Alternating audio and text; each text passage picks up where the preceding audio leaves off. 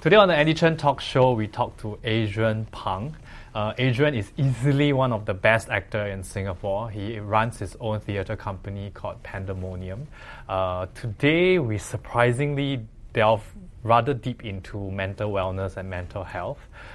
We also talked about acting and what it does for our psyche. This is one of the most honest and sincere episodes I've ever done, and I really, really liked it. Before I begin, I just want to say a big thank you to Horne Singapore for sponsoring our shooting location. I hope you like this episode.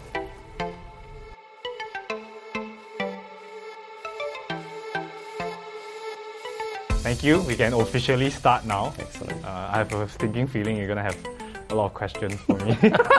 Well, thank you for joining me on my show, Andy. There's no way I'm going to out-talk you, man. I dug myself into my own What are you trying to grave. say? That you are experienced. Oh, God. Do you remember the last old. time we Experience means old. talked? Well... Yes. Yes. Anyways, I don't even know where to start, man. Do you remember where we... Oh, my goodness. When we last talked in real life? Goodness me. I know the last time we actually worked together was possibly on The Pupil. I think you did one or two episodes of The Pupil, right? One episode. Which was ages ago. Yeah. Which is... Was it season 1 or season 2? I think Even season 2 was at least 8 years ago. Yeah, it was I about think. 8 years ago. Yeah. It was about 8 years ago. So then Have you left MediaCorp then already, right? Or not I yet? left in 2010. Yeah, so eight years Around ago. about 8 years ago. Yeah. Yeah. I remember that. Years. Oh, Years. yeah. It's been 8 years. I know. Yeah. Eight You very, left quite very an quick impression years. on me then when you were about to leave. I think I had Well, a conversation. I'm very with sorry about that. I good- get it's a very, good very thing. nervous when somebody says I've left some kind of impression on them. you. No, I mean I think I was really young then, and then I had like a very one-track mind. And then I'm born and bred in a very traditional Chinese family, Right. and then so we don't think too much. We just kind of I got a nice job, and then, Right. like full stop, the end. You don't really go anything further than that. Mm. And then when you left, then I started thinking why? And then after that, I looked at we had a conversation, and then I went on to follow your career, and I see okay, so there is other options. There is exploring. So why? And I know you have a law degree, right? Yes, I do. Right, a law degree, right? So I met many people, and we always talked about you. Weirdly, You see, that's I think I have a man very crush. frightening. I think a man crush on you, and the consensus is that you don't find people who actually change careers so many times in their life. So basically, as they say, I got itchy backside. Yeah, And cannot sit how still. do you do something like that? Like with Sharon, she's also another itchy backside, right? She just keep changing, and when I look at people like that, I'm like, huh? What's the motivation behind? I don't know if that's necessarily a good thing. I think it's a great thing.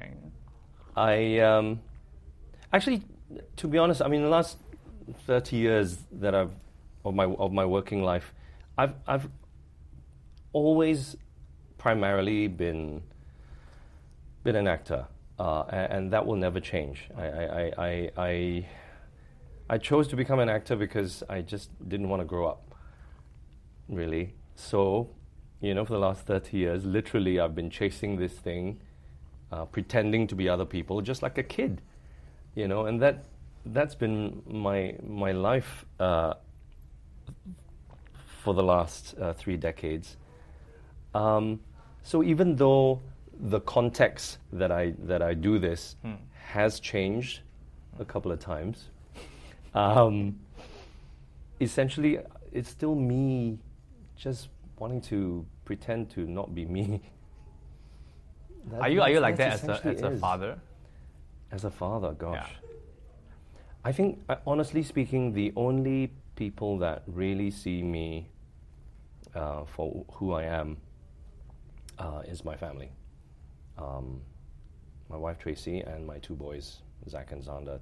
They are the only people who who really see all the different sides of me. God help them, and they still stuck by me, and they know me. They know how to deal with me. And I would say I'm not an easy person to deal with. Well, I've really gone into this very quickly. They're the only people. They're the only people who know how to deal with me. Right. So this whole thing about switching careers, I really don't see myself as having done that. It's just I guess the main one was like you got a law degree. Which yeah, is so much work. That. Yeah, well, that. And then from law to like acting was the big switch, right? Yeah, I mean, doing the law thing. I mean, you say, the whole kind of traditional way of growing up. In a way, I did the same thing as well, and I chose to do law at university because it was kind of the expected thing of me. In your family? Yeah. Cannot be doctor, then better be lawyer, that kind of thing. Okay. But you had siblings? I have a sister. Were your whole family very academically strong? Well, I guess all through school, I'd always felt some kind of pressure to do as well as I could. And I did. I worked really hard all through primary school, secondary school, until Sec 3, where I discovered theatre, discovered girls. No! Oh! And I discovered you could meet girls by doing theatre. Hey! Oh. So that was the end of an era. And that was the beginning of my huge downfall, really, because it just became an all-consuming thing. I became just really obsessed with this world of escape. I found out that doing theatre and kind of prancing around, as I said, pretending to be someone else was just so liberating for me. As a 15-year-old, I was going through my whole kind of teenage stupid angst thing. And so discovering theatre was an outlet for me, just to escape, to run away, from being me, really. Like you didn't like you, or yeah, I mean that's that whole kind of thing. But it's a real thing, and I will be very honest and say that has never really left me. Even through the last 30 years of my life, working professionally, a huge part of what kind of gives me a poke every day to keep going is the whole thing of trying to run away and find something other than myself. I think I have a deep-seated self-loathing, which in a kind of slightly messed up way, I guess, pushes me. I don't know if motivates is the word. It sounds too positive, but it kind of nudges me and pushes me on to keep on running. So it has been like a escape from yourself. Do you? Yeah. Like some kind of like therapy. Really bad childhood. Or like do you carry No. I mean, burden on you? No, I mean I had a very good childhood. I have great parents, and a great family, and the family that I've created around me for myself, with my own 2 boys and Tracy, is a wonderful thing. Without them, I would be nothing. And that is probably part of the whole puzzle as well, the puzzle of being Adrian Pang.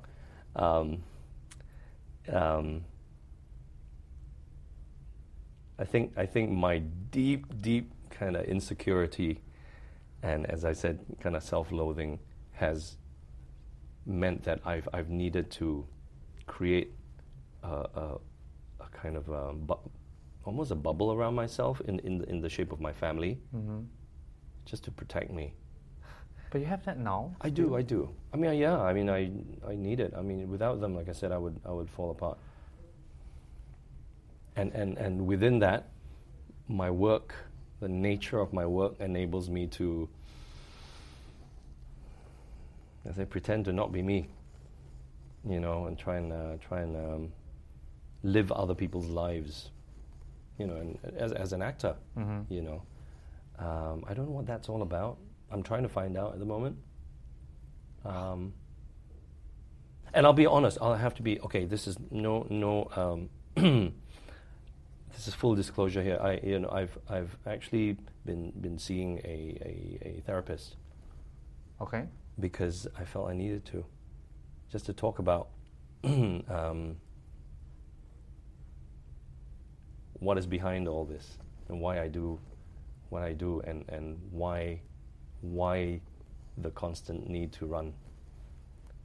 You know. So it's something you're still figuring out. It's yourself. something I don't have the answer. No, I no. Actually, it's odd. You're speaking to me at a time of my life now when I'm trying to reevaluate where I am, where I've been, what I'm doing, what it all means, what next. I seem to go through this cycle I figured it out, I was thinking about it, every 8 to 9 years, I seem to have to go through a whole, almost like, it's like going through puberty again, and all that turmoil that comes with with puberty. I'm going through that right now. Right now. I think it's called a midlife crisis. Oh, this is already my fourth one. I think it's quite. I have it too. I mean, I had a midlife crisis. Okay, not midlife. I can't say midlife crisis, but like the cycle. I think I have it too. I think it's a privilege because we are actors that we constantly think, like, we are very introspective. We think about every action that we do, because we study about motivation and, you know, what's the final goal, what's the objective, what's the, you know, and we do that to ourselves. And then, like, when you hit like a bottleneck, or like you start feeling that you're not as happy as you think you should be, then you start thinking, and then when you dig deep enough, it's quite scary. It is, and in my experience, it can creep up on you when you least expect it. I mean, certainly for me, this time around, it's crept up on me with no warning. So it comes. It just comes and like a little demon, it just latches onto me and whispers things in my ear, and it's quite scary. It can be very disconcerting because it just kind of makes you question your choices and question your whole life, kind of thing. So. Don't let this be an impression no, but I mean, on a young man like you. I think it's amazing. I mean, when I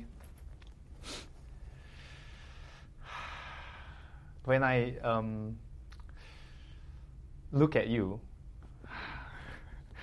this man crush thing is starting to be very obvious. I always feel like you have all the answers, you know, and I don't have any answers, man. No, I don't have any answers for anybody, and frighteningly, not even to my own kids. As a dad, I mean, as you know, I mean, your two kids are 4 and 2. Yeah. Mine, at this moment, right this minute, are 18 and 19. And you know, just thinking about where the last 18, 19 years have gone, oh my God, it just goes by so quickly. I mean, the time with your children, every moment is so precious. And my two kids are my whole life. I mean, they mean the world to me, you know. Literally when they were born, I remember saying this to myself. When my first boy was born, Zach, I said to myself, my God, now I know what I'm here for. When they were first born? Yeah. Immediately? Yeah, I said, my life now makes sense. This whole chase, this whole egocentric chase as a self-centered actor, you know. And even then, 19 years ago, and I'd only been an actor for 7-8 years. All of a sudden, I was like, oh, okay, now I know what my purpose in life is. Wow. Is to try and make life as good as I possibly can, that is within my power for this child. Wow. You know, and in a way, in a big way, that's been a motivation for me. You know, to try and be a better person for my two boys, because you know, as a dad, oh gosh, you know, I suppose there's this need, or I certainly feel the need to try and be a role model to them, to try and be a good example. Desperate need to do that. But I as the years have gone by, I realized that's almost out of my control. Almost out of I'm not sure I know how best to be a role that. model. Yeah, to be a role model, to set a good example for them as a man, just as a human being. You know, I have this fear that I've kind of completely messed them up in lots of ways, because you know we've actually been quite liberal with my two boys. And I mean, the good thing about that is that we are able to talk about anything and everything. And I've always told my boys, you come to us, come to Daddy. I suppose part of that was me telling myself that will always be the case, and I will always be able to see them through any kind of thing that they could go through in their life. But I don't know, increasingly I'm feeling, my God, there's actually very little control. You're scaring the shit out of me right now. I'm reading this book at the moment called Beautiful Boy. And it's a book that has inspired a movie that's coming out quite soon called Beautiful Boy, starring Timothée Chalamet and Steve Carell. And I've seen the trailers for it. It looks absolutely wonderful, heartbreaking. Basically, it's about a father who is dealing with his teenage son who's addicted to meth. So I've been reading the book, and the father writes about his experience as a father, which kind of resonated with me in a big way, because he says, you know, you can do everything you can and tell yourself that it's all for the best of your child. But really, at the end of the day, so much of it is out of control. You can do all the right things for your kids, and they could still end up messing up. And you have to tell yourself that it's not your fault. I mean, you can do all you can. What more can you do but your best as a parent? At the end of the day, your child is still their own person, and they will choose to do what they choose to do. So that's kind of a scary, sobering thought at this time of my life. Yeah, at this time of my life, when my two sons are now at the cusp of becoming, you know, and having the right to make their own choices. I worry, and I think about, oh my God, what kind of worry that I must have put my own parents through my whole life, even now. You know, for them watching me, you know, mess up and make mistakes and all that kind of stuff. But what are you worried about? Like, what's your greatest fear? Excuse me. Okay. I guess I have a fear of them turning out like me. No, and that's fantastic. We're talking about. No, it's true. I just don't want them to turn out like me. It almost seems to me like emotionally you are always like in a turmoil internally. Yeah. Is that really? I think so. For like your whole life? Seems like it. And it's only really recently that I've kind of been able to acknowledge that and accept that, maybe just come to terms. Like that's just part of you. I think so. I think as much as I said just now that my family completes me and that my work gives me fulfillment, gosh, I really don't think I'm able to say to you I know what the meaning of happiness is. Like you're not a happy person. You I don't think know. you're happy. I don't know. Maybe that's, I don't know. Maybe, and speaking for myself, maybe I will never ever know what that means. Contentment, yes, just a feeling of, oh, okay, nothing is really bad, nothing is really wrong. Life is okay. Is as good as it gets for me, I think, and that sounds ungrateful because there are a lot. I mean, there's so many good things about. No, that's not ungrateful. That's an emotion can't be ungrateful, right? It's just the way you feel. Objectively, yeah. I know. But like, you wake up in the morning sometimes and go like, "Damn!" No. That never happens to you. No, man. No. There's always a sense of restlessness. Okay. And listlessness and a feeling of, okay, can't sit still, must do something, there must be something more, you know. I mean, and I try and persuade myself that, okay, that's surely that's a good thing, that keeps you going, right? That keeps you going.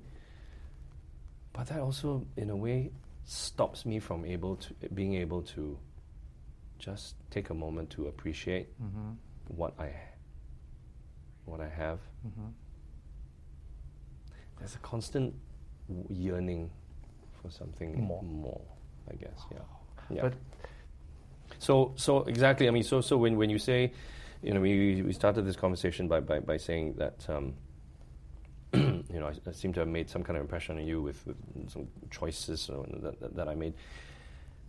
I mean, for me, it was really motivated by my need to find something else, something more for myself, and that still goes on. That is still, I haven't found it. I don't think. But logically, you know, like, I mean, you kind of have it all, right? Logically. I mean, you're working, you're chasing your passion. You have a beautiful family. You know, you're one of the best actor I know, and that look. No, but you know, but like how, like you know, you have all this for sure. Like logically, not emotionally, but logically, you know, you have like almost everything like a man can ask for. Well, yeah. I mean, there is definitely a side of me that acknowledges that I have a lot of good things, like I said, and like I said, if you take away any of these things, I would be a complete wreck. So it's being held together by these components, you know. God, there's this evil voice. Have you? That tells me there's more. You're not enough. You're not enough. And you believe him. It's just your mind. No, I think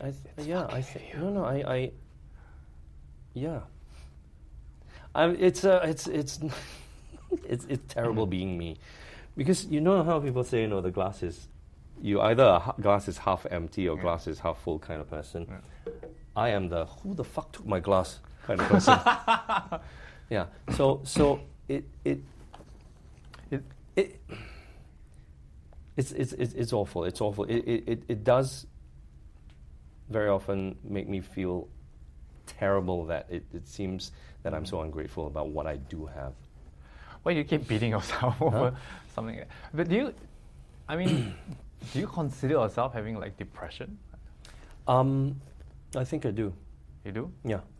And I think it's taken me years to even admit that. And like I said, it's strange that we're talking at this very moment, because it's only very, very recently that I have been able to admit to myself that I definitely am prone to it. I think it's. I've read something that it's genetic. You know, there are people who. There's this author called Tim Ferriss. Mm-hmm. Yeah, I think he deals with it as well. Like, Right. Like in a year, like in the whole lifetime, like the Mhm. normal, like a emotionally healthy human being goes through about 2 to 3, like depression states, like periods. But for people who have that in their genes, they can have it up to like 14 times a year. Right. You know, and it's not something that it's not a choice. It's just the way the chemicals in Of your course, mind of and course, stuff yeah. like that. So Yeah. so that's something you're dealing. No, I with. think acknowledging it is a big thing. You know, I mean, certainly in my own research and actually in the work that my theatre company Pandemonium has done, we've done 2 productions that deal with depression and bipolar disorder, and another play. So our research into the conditions of bipolar disorder and depression, you know, for these 2 productions, I mean, the one thing that comes up all the time is that you have to be brave enough, I think, to face up to the fact that you might be going through something. And secondly, you have to be brave enough to reach out to someone, to talk to someone, to seek help. And in my case, it was almost out of desperation that I felt I needed to speak with someone. And part of what we found out, you know, doing the 2 productions, was that it's an ongoing thing. You might never find the solution to. There's no kind of quick fix to it, you know. And it might be a whole lifetime of feeling better and then feeling not so well again, feeling better and not so well again. But yeah, that's what I'm finding out for myself right now. Sounds like a rough patch. Yeah, it is. Yeah, it is a rough patch. It is a rough patch. So you know. But like I said, you know, full disclosure, I do feel I need to be just very candid and very honest and frank about it, and not just, you know, and as you said, this is not some kind of tabloidy interview, as it were.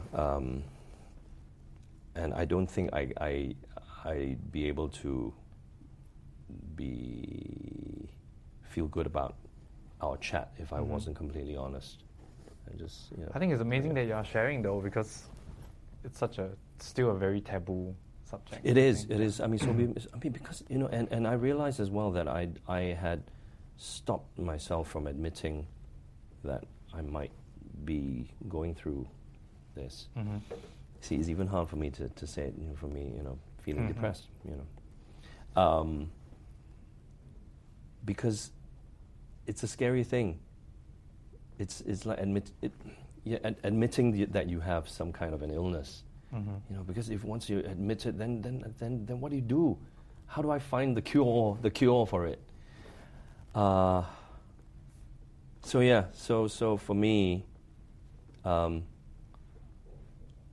even to come to a place where I can even talk about it is, I hope it's in a way some kind of a healing, I guess, that has, you know, changed the way I work, because I now, you know, it is within my control now and my power to only do the work that I want to do. Exactly. You know, Tracy, my wife, and I started our theatre company, Pandemonium, in 2010 because we wanted to have ownership and you know, that kind of artistic control over the work that we want to do and feel passionate about and truly, truly believe in. And for the last 8 years, that's what I've been able to do. Exactly. And that's such a big deal. I mean, It is a big as deal. an actor, you have so little control, right? You have so little control over the direction of your career, the path that you take. You're lucky enough to get work. So you take it where you can get it and hope for the best. That's just the nature of it. So in a big way, the very fact that I started my own theatre company with my life partner to do work that we both want to do is a big deal. It's a big deal. It's a huge deal. It is. Yeah, it is huge. So don't get me wrong. I do appreciate that deeply. And through Pangdemonium, as an actor, I've been able to take on roles which have been a dream, which I've grown so much from taking on these roles, and just learned so much from them, which in any other situation I would never have had the chance to do so. So let it be said that I do deeply appreciate that, And I'll go as far as to say that without Tracy, it wouldn't have happened. Actually, it was Tracy's harebrained idea to do that in the first place that even made me go, oh, okay, there's a way. And I think we must have spoken about this, during my TV days, about how unhappy I was doing the work that I was doing. I mean, it offered me a lot of security and stability for the family, and I was able to look after the family and all that kind of stuff. But I was just very unhappy doing the work that I was doing. So deciding to quit that day job and start a theatre company was a huge risk, a huge gamble. But 8 years down the line, we're still going, and on my business card it says artistic director, but really I just work for my wife. Tracy is my boss. So she's the brains behind absolutely, she's the brains, the brawn, and the beauty behind Pangdemonium. I'm just the one pouncing around on stage, She directs all our shows. Nobody knows that. Not enough people realize that Tracy directs all the shows. She tells me what the hell to do, and I just try and do it. And not only that, I mean, she deals with a lot of the managing of the company itself. She does all the budgets. She deals with the staff. All that kind of. So she's a producer as well. Absolutely, yeah. I mean, absolutely. I mean, for myself, I call myself an artistic director, producer, and actor. But really, it's all a veil of lies. Because really, Tracy, she is the left brain, right brain, artistic as well as business-minded. She holds the reins to the company she's leading. Without me, if you take me out of the equation, Pangdemonium would still carry on. I swear to you, Pangdemonium would still thrive and flourish. But without her, it will close shop tomorrow. You leave it to me, this actor, who just only knows how to pretend to be other people. I couldn't even pretend to be a producer stroke artistic director of Pangdemonium to keep it going for another 24 hours. I swear. She is awesome. Tracy is just an awesome woman. And I on a daily basis, I'm just a fucking grouchy husband going through. Are you grouchy? I'm very grouchy. Going through my own all this shit at the moment. So I'm even more grouchy than normal. I'm a very, very grouchy person. my sons kind of make fun of me that I'm just stressed out over every damn thing, and so they just basically put up with me. Do you know, like, I there is this saying that, like, the only good actor is it's a man that's suffering. Do you agree with that statement at all? That you have to suffer for your art. Yeah, you have to suffer, or you have nothing to give. I mean, I won't lie. I think the fact that I'm so messed up probably feeds into the work, I guess, and honestly, actually, funnily enough, I was speaking to my therapist about this just a few weeks ago, and precisely this topic came up, and I think every actor, no matter who it is, and whatever role that you play, a part of you will feed into that role. It's just the nature of it.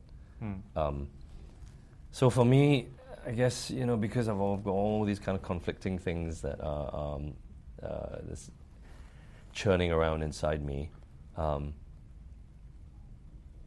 there have been roles I know that I've taken on where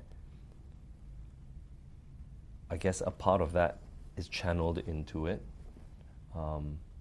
even though the role may be completely foreign to me. Like, say, I don't know, for example, I don't know, playing a serial killer pedophile a role that I played about 4 years ago for Pandemonium. I mean, I can't pretend that I understand this man's psyche and why he did what he did, because based on a real person. But that kind of anguish that he kind of went through in the course of this play, I suppose, in a almost subconscious way, I had to find something within my own messed up psyche to kind of feed into this character, I suppose. And I think we all do that. We all do that as actors. I'm sure you do as well. The issue with me is that I used to be quite an unhappy person. Right. And then when I started my career, I did a lot of like villains and like bad guys, serial killers and stuff like that. Or like unhappy people, and I did well because I basically used most of my own real emotions, Right. and it was therapy for me. So I just used it. But I got happy. Then you got happy how? Just through just living? Yeah. Right. Life just changed. Life changed. Okay. I think my mindset changed as well. Okay. I started doing practices like I start visualizing. Like every morning now, I do like a meditation. Do you? And then I thank, I give gratitude to 3 things in life that I'm just really grateful for. 2 big things and 1 small thing. Right. And then after that, I think about 3 things that I really want, and then I give gratitude like I have it already. Okay. Yeah. So when I put and I like in shot sizes, I don't do it in a way whereby like I'm looking at it far away. Right. Like one of it is like I walk onto like a international film set with like the amazing director. I have a different one every day. Oh my god, I'm working with Oliver Stone, or I'm working, and I walk and I'm like patting me on my back, telling me like, hey, good job yesterday, and then like I'm going to the buffet table which doesn't exist in Singapore, and then so I have that in my mind, and throughout the whole process I'm just like thank you for like I'm so grateful for the opportunity of. So I do that in the morning every day now. Wow. And it helps you. Like immediately, like when I'm done, I find myself breathing better, and then we wake up like that. Then I just it's just naturally because you're so happy about it. Right. Yeah, I just you become like that, And then now I'm trying to do like a review at night, which haven't formed that habit yet. But I wanna, before I go to sleep, maybe I'll take like 10-15 minutes, and then I'll just think about the day, like what made me happy, what made me unhappy, and then what could I have done better, what would I have done that would make me happier, or would make me a better person. Right. So I want to I haven't formed that habit yet. So I want to start the day with that, like that meditation. And then before I begin every activity, I want to say thanks to being able to do the activity. Wow. And then at the end of the day, I want to end off with like a review whereby I just reflect like the day, like if I lost my temper or if I was sad, then like why? Why was I sad today? What triggered it? So I realized that it's both, right? It's knowing it and feeling it, right? Because it's two completely different things. So when I know it, it helps me makes it logical. And then, but when I feel it, when I live it, I think that helps lift my mood quite a bit. And also because my life got better. And one huge thing that like really turned my my psyche around was that I used to chase after significance. I wanted to be like the most famous actor in Singapore, in the world. I want to be in a Hollywood production, and the limelight is all on me. I was chasing that, and that was making me so miserable. Right. But once I realized that what I really wanted was to grow, and then to love. So once I set that, I realized that I was like being famous was not important to me at all. I just thought it was famous. It was important. So once I started to shift my focus to growth, like I just wanted to become a better actor, to become like a better person that can contribute more to the society, a better father, a better wife, and I want people around me, like my boys here. Like when I grow, when they grow, I realize I feel happy, I feel fulfilled. And then when I'm spending time with my kids and my wife and with people I love, which is not much because I'm not a social person as well. Very not social. Same. Yeah, I can't do, even up to today, I can't do like events, like press conferences. Same. Hate them. I'm just really bad. I can't even do weddings. I have not done more than 5 weddings in my life. Done meaning? As in like go to people's wedding. Yeah, okay. I just like, oh no, I'm not free. I can't. I just. Yeah, I'm very much like that as well. I can't. And I accept that. And now I used to feel like bad when I like say like no, I'm not going. And I try and come up with excuses. Now I just say like I'm not I won't be able to miss it. And then I will send a gift over. Right. But I just don't want to be. I don't like it. No, same. I completely know how that feels. Yeah.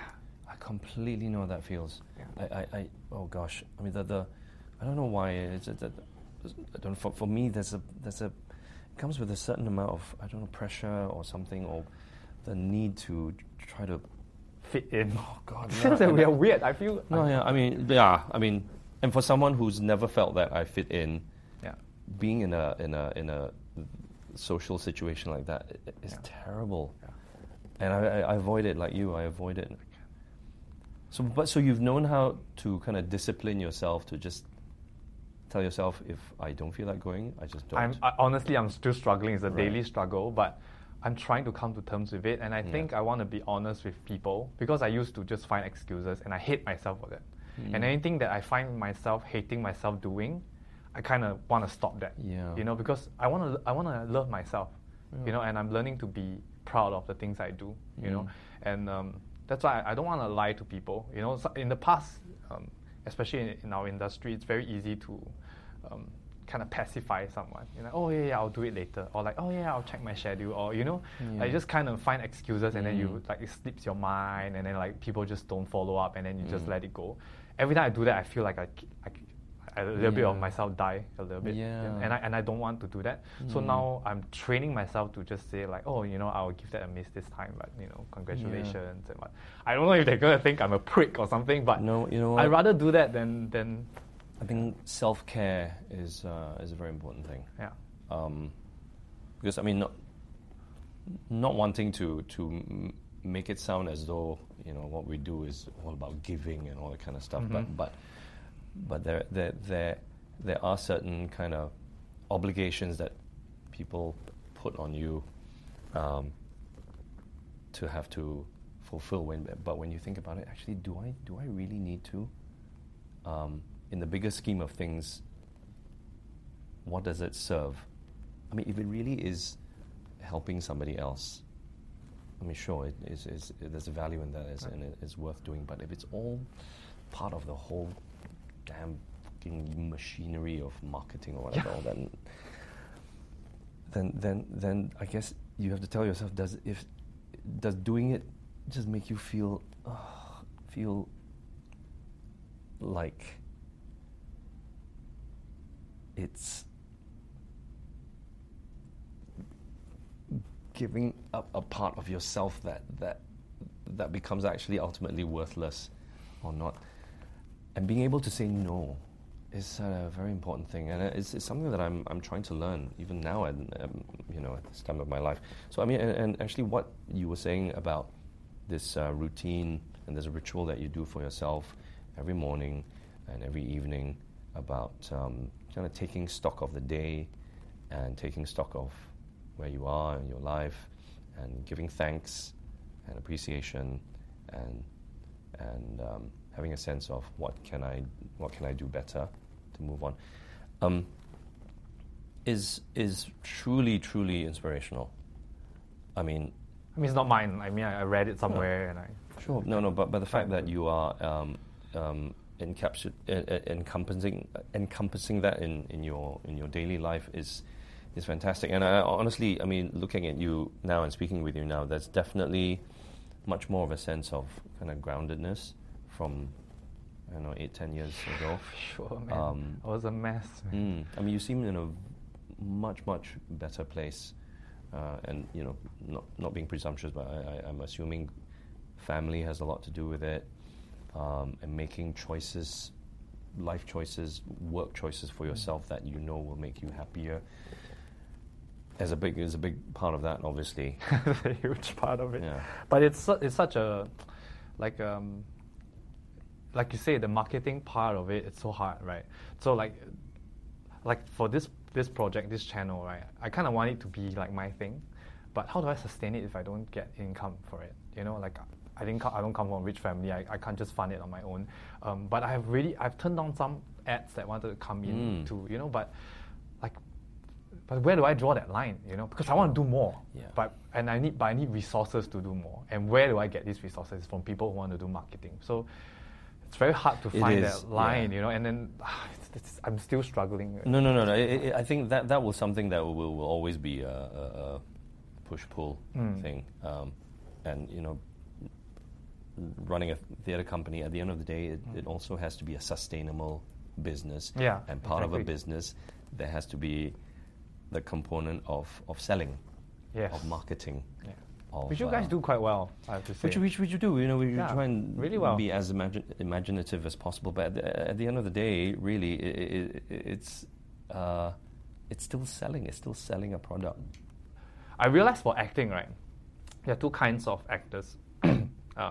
There's always the same process. You use a little bit of you, like you were saying. Use a little bit of you in the role. So one kind of actor would really enjoy that process. Like I'm that kind. Like when I use my own emotions, like when I'm upset or angry or when I have really dark thoughts, which I do, I put it in my roles and people applaud you for wanting to kill people. That's fantastic, can't complain. But every time after that scene, I feel a little bit better. So for me, it's like therapy, and I kind of release it. But I know another group of people, right, whenever they relieve those emotions or relieve those scenarios of, they can't take it, and it becomes worse. Right. Like it fester, and and most of the time, those kind of actors, they leave acting or it's kind of tough, Sure, So I realized it's like these two kinds. Yeah. And you are. What do you think? But then, if you are the kind that if you relieve your negative emotions and it gets worse, doesn't it make acting like really painful for you then? I would think, I mean, certainly, being the kind of actor who finds some kind of I mean, you use the word therapy, and it's not uncommon. I mean, I certainly, especially playing those kind of slightly darker shades of humanity, right? Which I love doing them, actually. And in a way, it's self-therapy. In a way, it's, I don't know whether healing is the word, but there is a feeling of, it sounds very corny, but there's a feeling of catharsis doing a role like that, where you can, it's almost like trying to clear out the mess a messy storeroom. You have a messy storeroom in your house. It's full of crap that has accumulated over the years. Doing a role like that almost gives you a chance to not necessarily clear out this trash, but just open the door a little bit for a little while. Just open the door. Let the smell that has festered over the years just get a little bit of air and close the door again. You not necessarily clear out this. I did. Right, okay. Like for me, I did. Like after a few years, I kind of cleared it out. But for me, it was probably not that bad. Like not that hard. Mine is like silly things like like my parents' attention, or like like my first girlfriend left me, and then I felt shitty about myself. And you can consider it juvenile things, but it is my emotional. No, closet. it's all real. It's all real. It's all real. And I'm finding out through my my therapy sessions that these little life incidents, they may seem insignificant, and looking back, you might kind of poo-poo it out. Is that so small and inconsequential? But the very fact that you even remember it, or perhaps you don't remember it, it's made a little mark in your life, and it's your whole life has made you who you are. I mean, that's what I believe, and being able to, I suppose, own up to that fact. I don't know how it helps, but I guess just realizing it, hopefully, makes you able to kind of, and then we can take that and hopefully inform how you're going to progress with your life. I mean, that's what you're saying. I'm learning a lot through talking with Andy Chen here. Not just about my main crush is saying that to me. Not just about trying to reevaluate my diet, but more, you should definitely do that. Which I definitely want to try. Alcohol, giving up, I'm not sure though. But I guess more to the point, the whole mentally, emotionally, almost spiritually, trying to reboot every day. And the whole process of rebooting, just to start a new day, start anew. Yeah. In my own way, I've been trying to kind of do that, but I think, I don't know, it's easy to just slip into bad habits or slip into old ways of doing things just out of because it's always been like that, So. Yeah, interestingly, like I said, we happen to be talking with each other at a time of my life where I'm needing a whole kind of overhaul and a whole kind of change of perspective, and a whole need to make myself see the good and maybe acknowledge the not so good, but at the same time not let the not so good overwhelm me so that I can't even see or hear or smell or touch the good. Do you feel like you take care of your like people around you more than you take care of yourself? Do you like stop yourself from, because I'm still very self-centered. I love my wife, and I love my kids, and I love my extended family, and I love a lot of my friends, but like I love myself so much more than that. Like I would, if I had like I always believe like there's this saying, right? Like, you are with this rich guy, but he's only gonna give you like 1% of his property. I only have $5, but I'll give you everything. Fuck your $5. I want his 1% of his $1 billion. So to me, right? Like I always felt like I wanna be like happy and strong and just rich and whatever it is, and then I have a lot to give like to the people around me. Right. That's my mindset, Right. So I Is love that my still mindset. your mindset? Yes, that's still my mindset. Okay. So I mean, sometimes I'm still a bit ashamed about it because they say, oh, you're very self-centered. I'm like, actually, I really am. I really do want to take care of myself first. But I want to be so big and great and emotionally stable that I can like give them more than they need, But by doing that, I feel like to take care of myself first. Right. maybe I should learn to not be embarrassed about this fact, but that has served me for a while, and I kind of like it. I kind of like pampering myself. Honestly, I mean, that whole cliche of you can only love someone else if you know how to love yourself. I think I used to poo-poo that. I used to think, oh, surely that's not true. Surely life is all about giving and all that kind of stuff.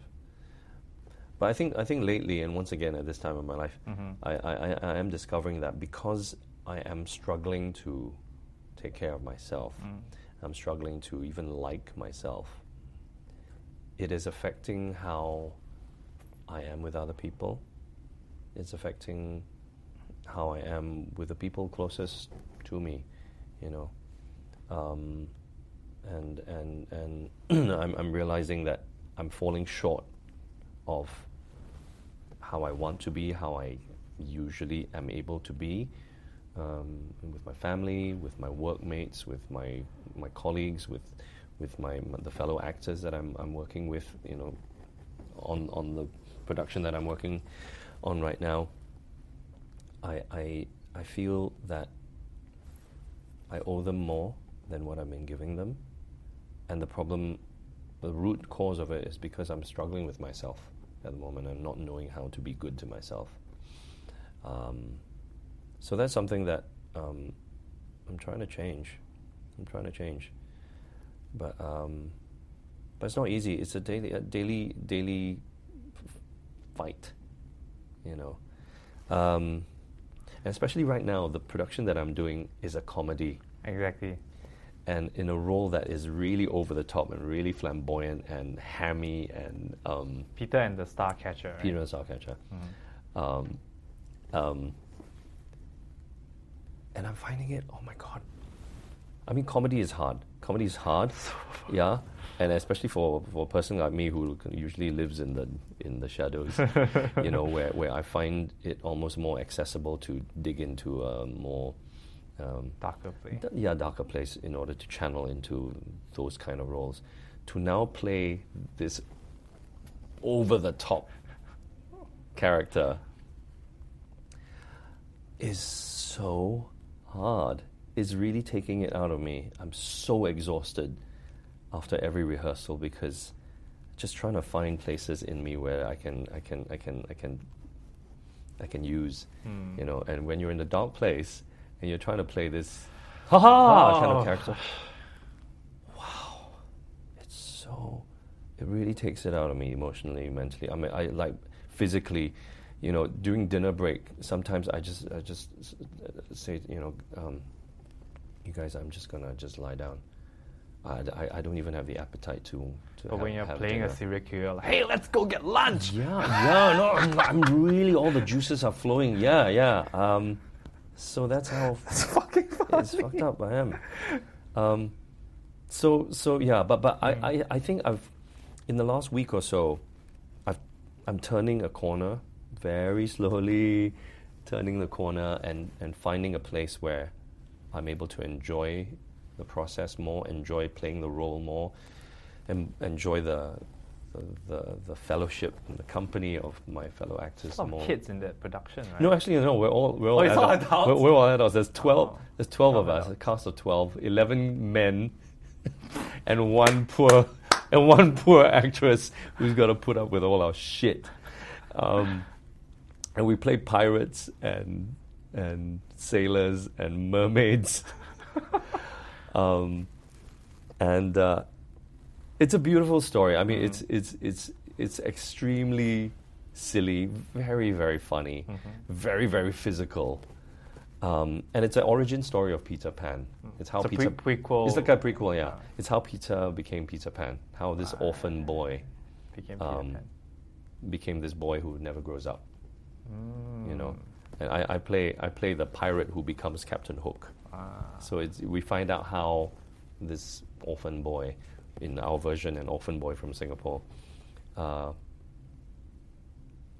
through a turn of events. It's a kids show, right? I mean, It's it's a kids show for adults because there's a Right. lot of adult Subtext. there's a lot of adult humor. There's a lot of humor in it that only adults will get. But it's a show that you can bring your whole family to. Right. It's the first of Pandemonium shows that we've been able to do that, actually, because most of our shows, all of our previous shows, Pretty have been dramatic. very kind of adult oriented, dealing with pretty kind of weighty issues. Whereas this is the first show that we're doing, and we wanted to challenge ourselves and just do something different tonally, thematically. So it's going to be very different for people who've been following our work. But it's also very moving, actually. We find, actually for me, and then ironically, talking about what we've been talking about, the story, in amongst all the silliness and the zaniness of the story, there have been moments in rehearsals where I found myself getting really emotional. Wow. Really emotional because, gosh, even as I'm talking about it, because it's all about this boy who refuses to grow up, and he hates adults, and he hates what grown-ups represent, because there's a lot of deceit, a lot of falseness about being an adult. A lot of pretense, a lot of responsibility, which this orphan 13-year-old, it just represents something that he's really dreading.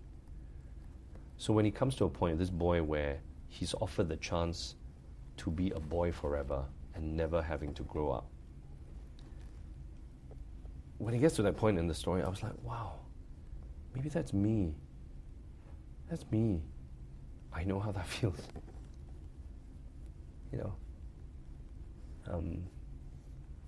And maybe that's what I've been running from all my life. Maybe that's why I became an actor, because I've been running from responsibility, running from the real world, I suppose. Wanting to kind of live in this fantasy world. That's why I became an actor, so I could pretend to be other people. It's play. I mean, what we do is play. Children play and pretend to be pirates and pretend to be superheroes, pretend to be villains. That's been more than half of my life, still pretending to be these other people, And when I kind of realized that in rehearsing for the show, it kind of struck me as just very resonant to me. And in a way, I felt, wow, yeah, I'm so grateful that I can do this. That whole gratitude that my job definition is being a child, using your imagination and play acting. And God, I'm so lucky to be able to do that. Because I love doing that. Without that, you take away that from me. If someone came to me and said, I'm sorry, but you will not be allowed to act anymore, I don't know what the hell I would do. I can't do anything else. I don't know what else I know how to do or would want to do.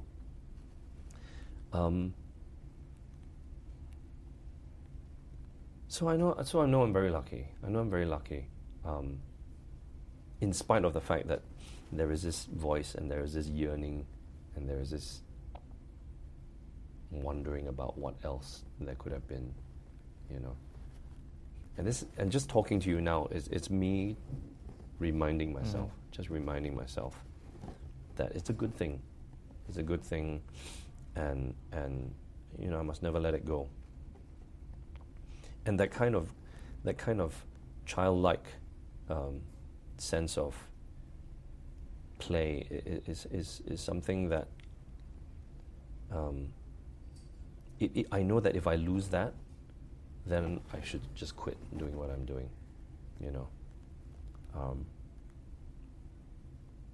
So and in a way, 10 years ago, that's what I was going through, and you saying that you went through that as well. After a few years, you were not even enjoying being an actor anymore. I didn't. I started to feel like 5 years into acting on local TV, I started to feel like I don't like acting anymore. Yeah, No. It's very scary. No, precisely. I mean, that's what I was feeling as well myself. And actually, on the sidelines, just observing you as a young actor, you know, in the first stages of your career at that time, you know, all those years ago, and being aware that you were going through, you know, your own struggle, I completely identified with it because I was going through it at the same time, you know, in a different stage of my career, but I knew exactly what you were going through. So you know, you having made the very brave choice to do what you're doing now is great. I mean, It's actually my wife also. really? Yeah. Really? She so my wife and I, she's also at that time fully contracted, Yeah. and then like so basically both our pay is basically given from the company, right? And then I was always like the traditionalist, like we should be safe, you know, like I already have this independent contract whereby, you know, I kind of have my freedom, sort of have my freedom, and then, you know, we can, you know, and then we negotiated again and stuff like that, and then she was the one that went like, okay, Dan, let's move on. Let's just both leave the company together. Initially, I was like, why don't I leave and you stay? And, and then she's like, No. let's just go. Yeah, and cut we ties won't die. straight away. We'll just make our own way. You know, and then when you hear that from your wife, you just kind of go like, okay. You know, like if it's me alone, I'll probably, you know, I might not have been able to make that step myself. Yeah. Right. No, same. No, exactly. It was Tracy who said, let's do it. Let's do it. I said, really? Huh? Yeah. I cannot. But I got kids, you know. No, yeah. Yeah. I mean, having kids changes the game completely. It really right? does. Yeah. Yeah.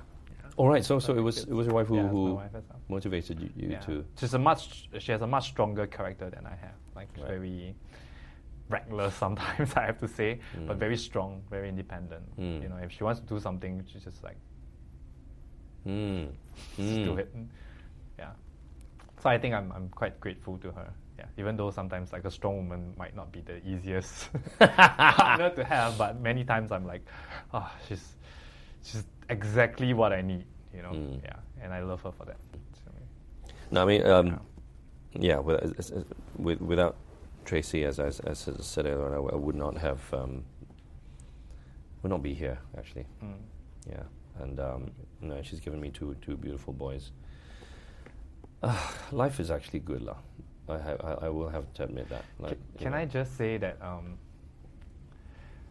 like you have always been like inspirational to me, and I think I know for a fact it's not just me. You know, when you left the company MediaCorp back in like 8 years ago, right? I saw you switch your car from like a big car to a much smaller car. I did. And for like someone young like me, who I was chasing after the Singaporean like credit card, condo, car, and everything. And when I saw that, because I really admired your work before. You know, I really liked you as a human being. And then like when I see someone I respect make choices like that, it really had an impact on me. It really was like, it made me reevaluate like my life and what I really wanted. And then even from your work now, every time I see you, you know, you have your own company, and I know there's no way it's easy. There's no way. And every time I see like the productions that you guys put out, I see the kind of effort. Like I haven't seen a production that has no heart. You know, I'm not talking about like big budget stuff and expensive blockbusters, but I have not seen a production that has no heart. And to me, like just to see that like one and another, I'm like, it inspires me to do the same. Like, you know, I should have heart in everything I do. I should take pride in everything that I do, and I should not be scared of making big changes, and I should not be, you know, I can be self-sufficient. I can do exactly what I want to do. I can not make compromise. I don't want to compromise anymore, you know, and I think you represent that to me and to a lot of different people out there in different industries. You know, I've had this conversation with a lot of people, and if anything, I think you need to take that and know that and keep that and know that you are making a positive change. And, you know, every time when someone asks me, like, you're easily one of the best actors in Singapore, you know, like, easily. And every time I see you in a work, I will watch the work. I watch Unlucky Plaza as well. You know, I watch everything, you know, and now I know you're in The Bridge, you know. And I watch every move and I watch every role that you do because I just want to know, like, how do you make your choices? Like, and I want to model myself after that. It's very kind of you. Yeah. That's very kind of you. I mean, I'll I'm listening to what you're saying. I mean, I won't. I'm too tired to contradict you, only because I find it very hard to listen to.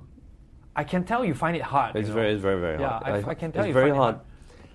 It hard. I don't take compliments very well. I was like, shut up. Yeah. It really is very difficult for me to listen to, let alone process. Always kind of it's just because. But at the same time, I mean, I don't know whether you feel this as an actor or not. At the same, you need to know that your work is being appreciated by people. You need to, otherwise, what are you doing it for, right? Otherwise, you're just doing it for yourself, and it's just wanky, right? You do work for other people, you know. It's and hopefully they take away something from it, whatever it may be, you know. And hopefully it touches people, touches their lives, makes some kind of impact on them in some hopefully positive way. Otherwise, what's the point? What is the point? I mean, sure, you know, being an actor and all that is you know, it's very fulfilling, and you get to experience all sorts of emotions and all that kind of stuff that we've talked about before. But ultimately, you do it for other people I use the word appreciate, and that could mean all sorts of different things. But at the same time, so you it surely it helps to know that your work is being appreciated, and that comes in the way of hopefully people saying positive things about it. Yeah. Well, I appreciate it. I do appreciate it. So thank you. I guess it's just partly a feeling of okay, fine, but you can do better. Never being complacent. No. Always feeling that you can do better. You know, very often one of the things people ask me is, so what's been the role that has been your favorite kind of thing? And I always try and not think about it, because I always think that it's going to be the next thing. It's going to be the one that hasn't happened yet. But why not, like, I know that, I understand that, but I've recently been also trying to author that, like, mindset of mine by just giving myself credit for something I did really well, and I'm proud of. And I think they can happen at the same time. Like, you can always think that you can get a better role, and I always do think that, and I still have, like, huge dreams and things I want to chase after as an actor. But there's also, like, roles that I'm really proud of that I pulled off, that I know it was hard, and I know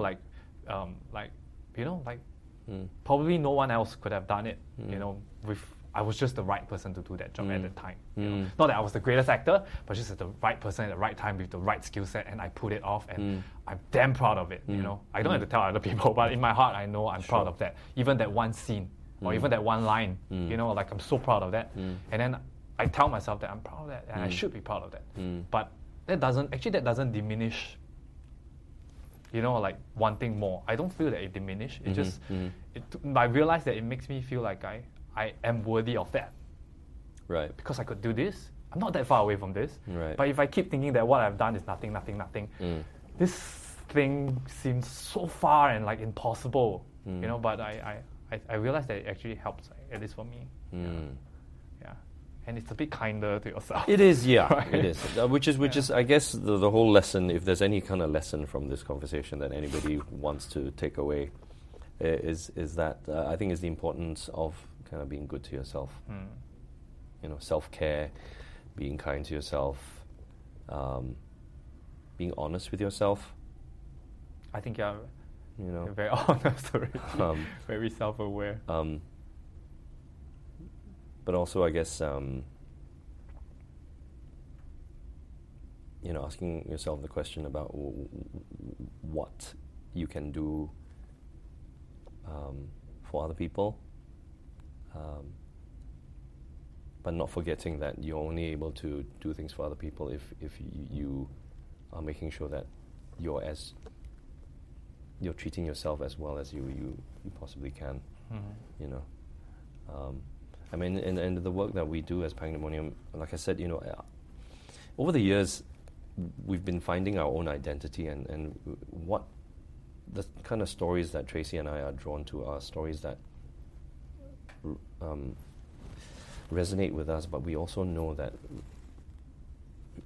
resonate with the community as well, with people as well. I mean, like next year, our 2019 season, just as with all our seasons, we've chosen 3 shows that have a real impact on our lives at the moment. And then the first one is it's a show called Late Company, which deals with cyberbullying. And the second one is a play that we've commissioned a playwright, Ken Kwek, who wrote and directed Unlucky Plaza, to write a play about the Me Too movement. Wow. Yeah, and that one, I mean, that is pretty explosive, actually. It's gone through several drafts already, and the latest one he sent us, it just blew my mind. Wow. Yeah, that's going to be a killer, that one. It'll probably be quite divisive and probably be quite provocative. But I think it's a conversation that really needs to be had, especially in Singapore. I mean, I salute you guys for going there, man. It was very emotional. Even the readings that we've had with just a private group of actors, it got very emotional and very fiery. The discussions that came out of it, because everybody will have their own baggage about it. Everyone have their own opinions about it. But what this play is trying to do is look at all the grey areas. We know certain things are wrong. We know certain things are bad. But then there are certain hang on. What about this? So I think it's a play. The play is, and the title itself is also quite provocative. It's called "This Is What Happens to Pretty Girls." So we're kind of readying ourselves for the storm. Exciting. For that one. And then the last show for the year is a musical called Urinetown, which examines it's Urinetown. Urinetown. Oh, okay. It's a musical that is kind of a parody of populism and bureaucracy and politics and corporate greed, and it's set in a kind of fictional city, most expensive city in the world, where private toilets are banned and everybody has to pee in public urinals owned by this corporation. And I think that there's a lot of it that's actually very, very topical to our world now. So we choose these stories because we want to entertain people. That's at the heart of any production that we do. But if we can, through these stories, also just give people a little bit of a poke, stimulate people to think and to feel and to open their worlds a bit more. That's what we're trying to do. I think I find, like, as I grow older, I find like that element of it more and more important. Yeah. Like just doing stuff purely for entertainment, it becomes, the draw is like it gets lesser and lesser. Like if I'm not doing anything positive, then what's the point? Like, I think. But next year sounds like an exciting year. It's an exciting year. Exciting year. So Peter and the Starcatcher, when is it up? Peter and Starcatcher plays at the Drama Centre until the 20th of October. It's up now? No, now it's... we open, actually, as we're talking now, we open in 3 days' time. So congrats. Very exciting. And like I said, I think, I'm kind of slowly turning a corner now where I'm very excited about the production. I'm very excited about the role, and it's quite scary. It's quite scary in a way because I haven't done a out and out comedy for a while now. So this is quite a frightening proposition. But I think in a good way. I think as an actor as well, if you take one role after another, where you go, it's just another one. I know exactly who this character is. That's the scariest place to be. You just plateau. You just flatline. And if there's no scariness about a new role or a new project, then why do it, unless it pays very well. right? Yep. Then why do it? There must be an element of, ooh, Like, that's can I that's a actually bit do frightening. this? Yeah. And I think that's life, really. Yeah. There has to be something for you to look forward to, or for you to almost feel a little unsure about. That gives you that bit of, ooh. Otherwise, Yeah. wow. Yeah. You see, this is what this whole conversation has been about. For me to sit here and learn from Please, you. I am learning. No. I mean, honestly, I'm not being facetious about it. I think I have gotten more out of this chat than anybody else. Oh. I mean, thanks for wanting to even to chat with me, and I don't know. I don't know whether this has gone in any direction that you were expecting This it is to, or fantastic. hoping I love for. this episode. Yeah. But even driving here today, I was telling myself, I'm not gonna sit here and pretend and Thank you so much. regale you with all sorts of inspiring anecdotes and tell you how fantastic my life is, or how flourishing my so-called career is, and all that kind of bullshit. Because I don't think I